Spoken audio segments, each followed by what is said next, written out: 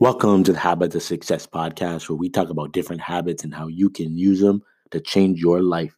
My name is Ian Warner, and today we're going to be talking about whether doing what you love is for real or not. And I'm really interested to know, as you listen to this, just what your thoughts are. If your thoughts change because of this podcast, or if it encourages you to dig into it more. But yeah, definitely don't be scared to shoot me an email at you can send it to Ian at thehabitstacker.com, or you can just hit me up on Instagram, send me a DM at thehabitstacker. So first things first, obviously we've all heard people say this over and over again: do what you love, follow your passion. And this is something that just gets preached so much and so hard. And then what I think happens, especially to as like younger and younger generations, is it's harder to work or stay in a job or to do anything because you're spending all your time saying, well, what's my passion? What's my passion? What's my passion? And I don't think that there's, I don't believe that there's clear answers to that. But we see other people who are very successful and we say, wow, that person's very passionate about what they do. And I do think that is to be very good at something, there has to be some level of passion involved. But it's like, how do you get to that is what the question is. And the reason this even comes up is that I've seen so many people fail at this, because it's like, if you're doing something that you're very passionate about, but you cannot make any money from it, is that really going to make you happy and fulfilled? To me, I think the answer is no. And you see this happen all the time. People have something that's kind of more like a hobby, and they personally have not figured out how to turn it into a business. Now, other people have, right? You might have a passion for video editing, let's say, and there obviously are people out there who video edit full time and they make a living doing that, and it's no problem. But there's other people who just can't figure out how to make a business model around that. So then it really just stays in the hobby realm, because whenever they try and do it full time, they don't make the money. They end up miserable and they have to go back and get a job.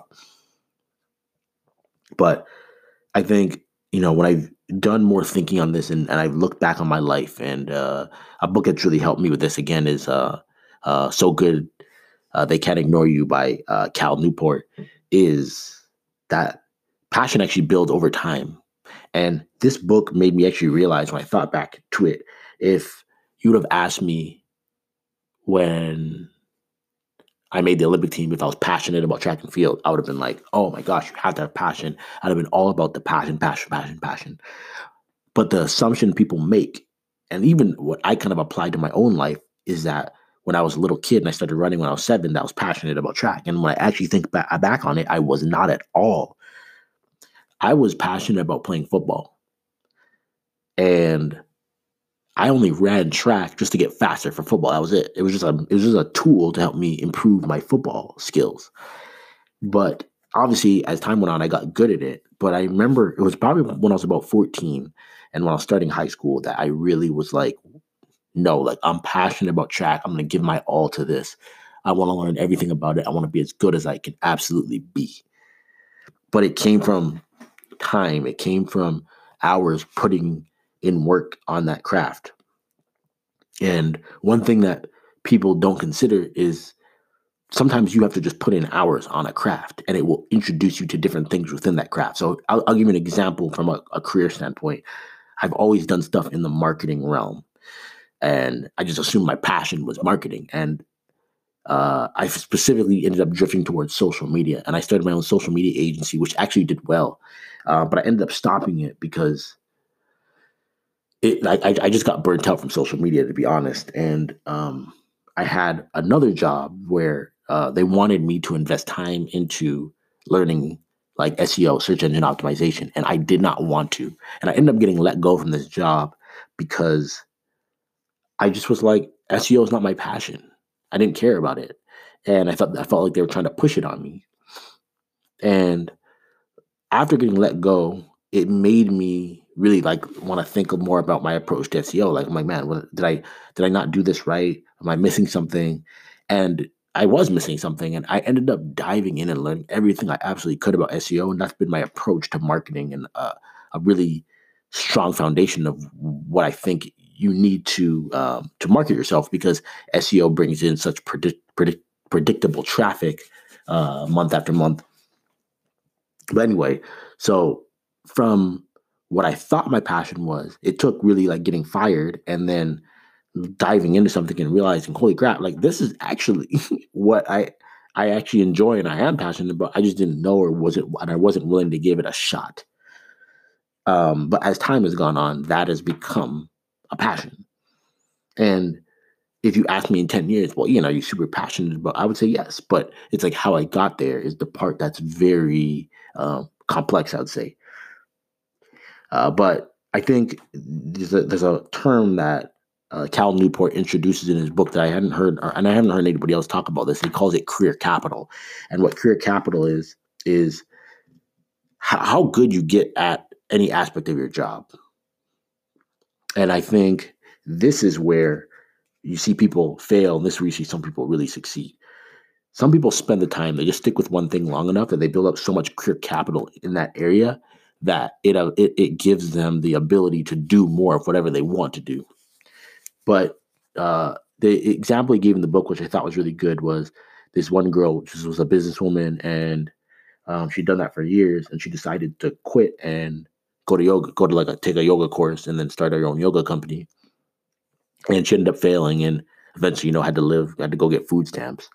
And the point he was making with the story was that she'd been doing business for like 10 or 15 years, and she'd been doing yoga for 4 months. Her career capital was all in business. And and another important aspect of it is that if you don't, when we talked about this earlier in the week, if you don't actually implement any deliberate practice, you'll end up plateauing. So just because you've been doing something for 10 to 20 years, it doesn't mean you're actually like the greatest at it or that you're continuing to improve. It just means you've been in that field. But it's actually deliberate practice that keeps you pushing yourself to build the skills needed to build enough career capital that you can have control and essentially do whatever you want to do. And I think this is really an interesting approach to it because, again, it's getting so good at something and just having that mindset to be really good at it is what actually allows the passion to start coming in. Is you see yourself getting really good at something and you're like, wow, this is what I'm passionate about. But then you continue pushing yourself with deliberate practice to keep getting better. And then the result of all of that is that you actually start getting some control in your life because you're so good at your job that you can say, hey, you know what? I'm only going to work 4 days a week. And you can say things like, hey, you know what? I'm going to work from home or I'm going to do things a certain way. And they're going to be way more likely to listen to you because you've built up enough career capital and you've shown you know what you're doing enough that you've basically earned it.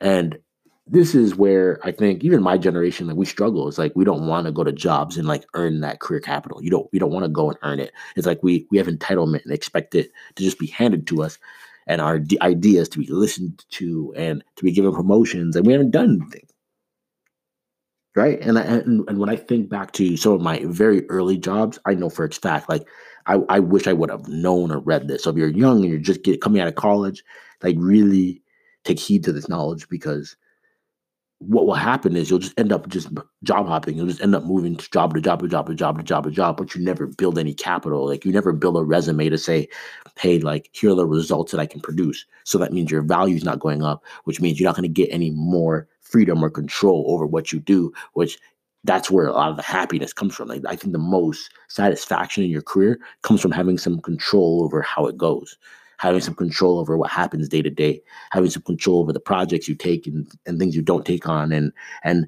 having some control over your ideas and how they get implemented. But I think when you don't have that control, that's when the dissatisfaction with the work that you're doing begins to set in.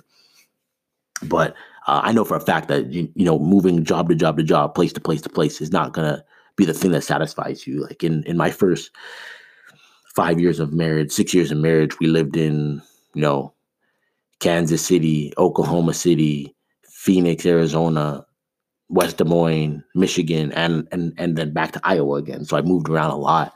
I think, in a sense, kind of chasing that passion. Like, what is it that I love? What is it that I'm passionate about? But it's like, no, you settle down and you stick with something and you decide I'm going to get really good at this, and then that might lead you to a specific an area more specific, and then an area more specific, and then an area more specific, and then you get really good at one specific area. But um, you have to be willing for those doors to be open to you, to discover. Oh wait, you know what? I am really passionate about it. But if you just keep quitting, uh, you'll never get that career capital. And yeah, you'll always be betting on, hey, I'm just gonna quit this and I'm gonna hope something works out.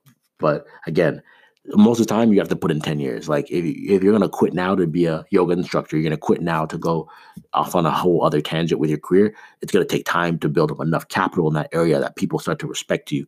And like even what I'm doing right now with Habit Stacker, right?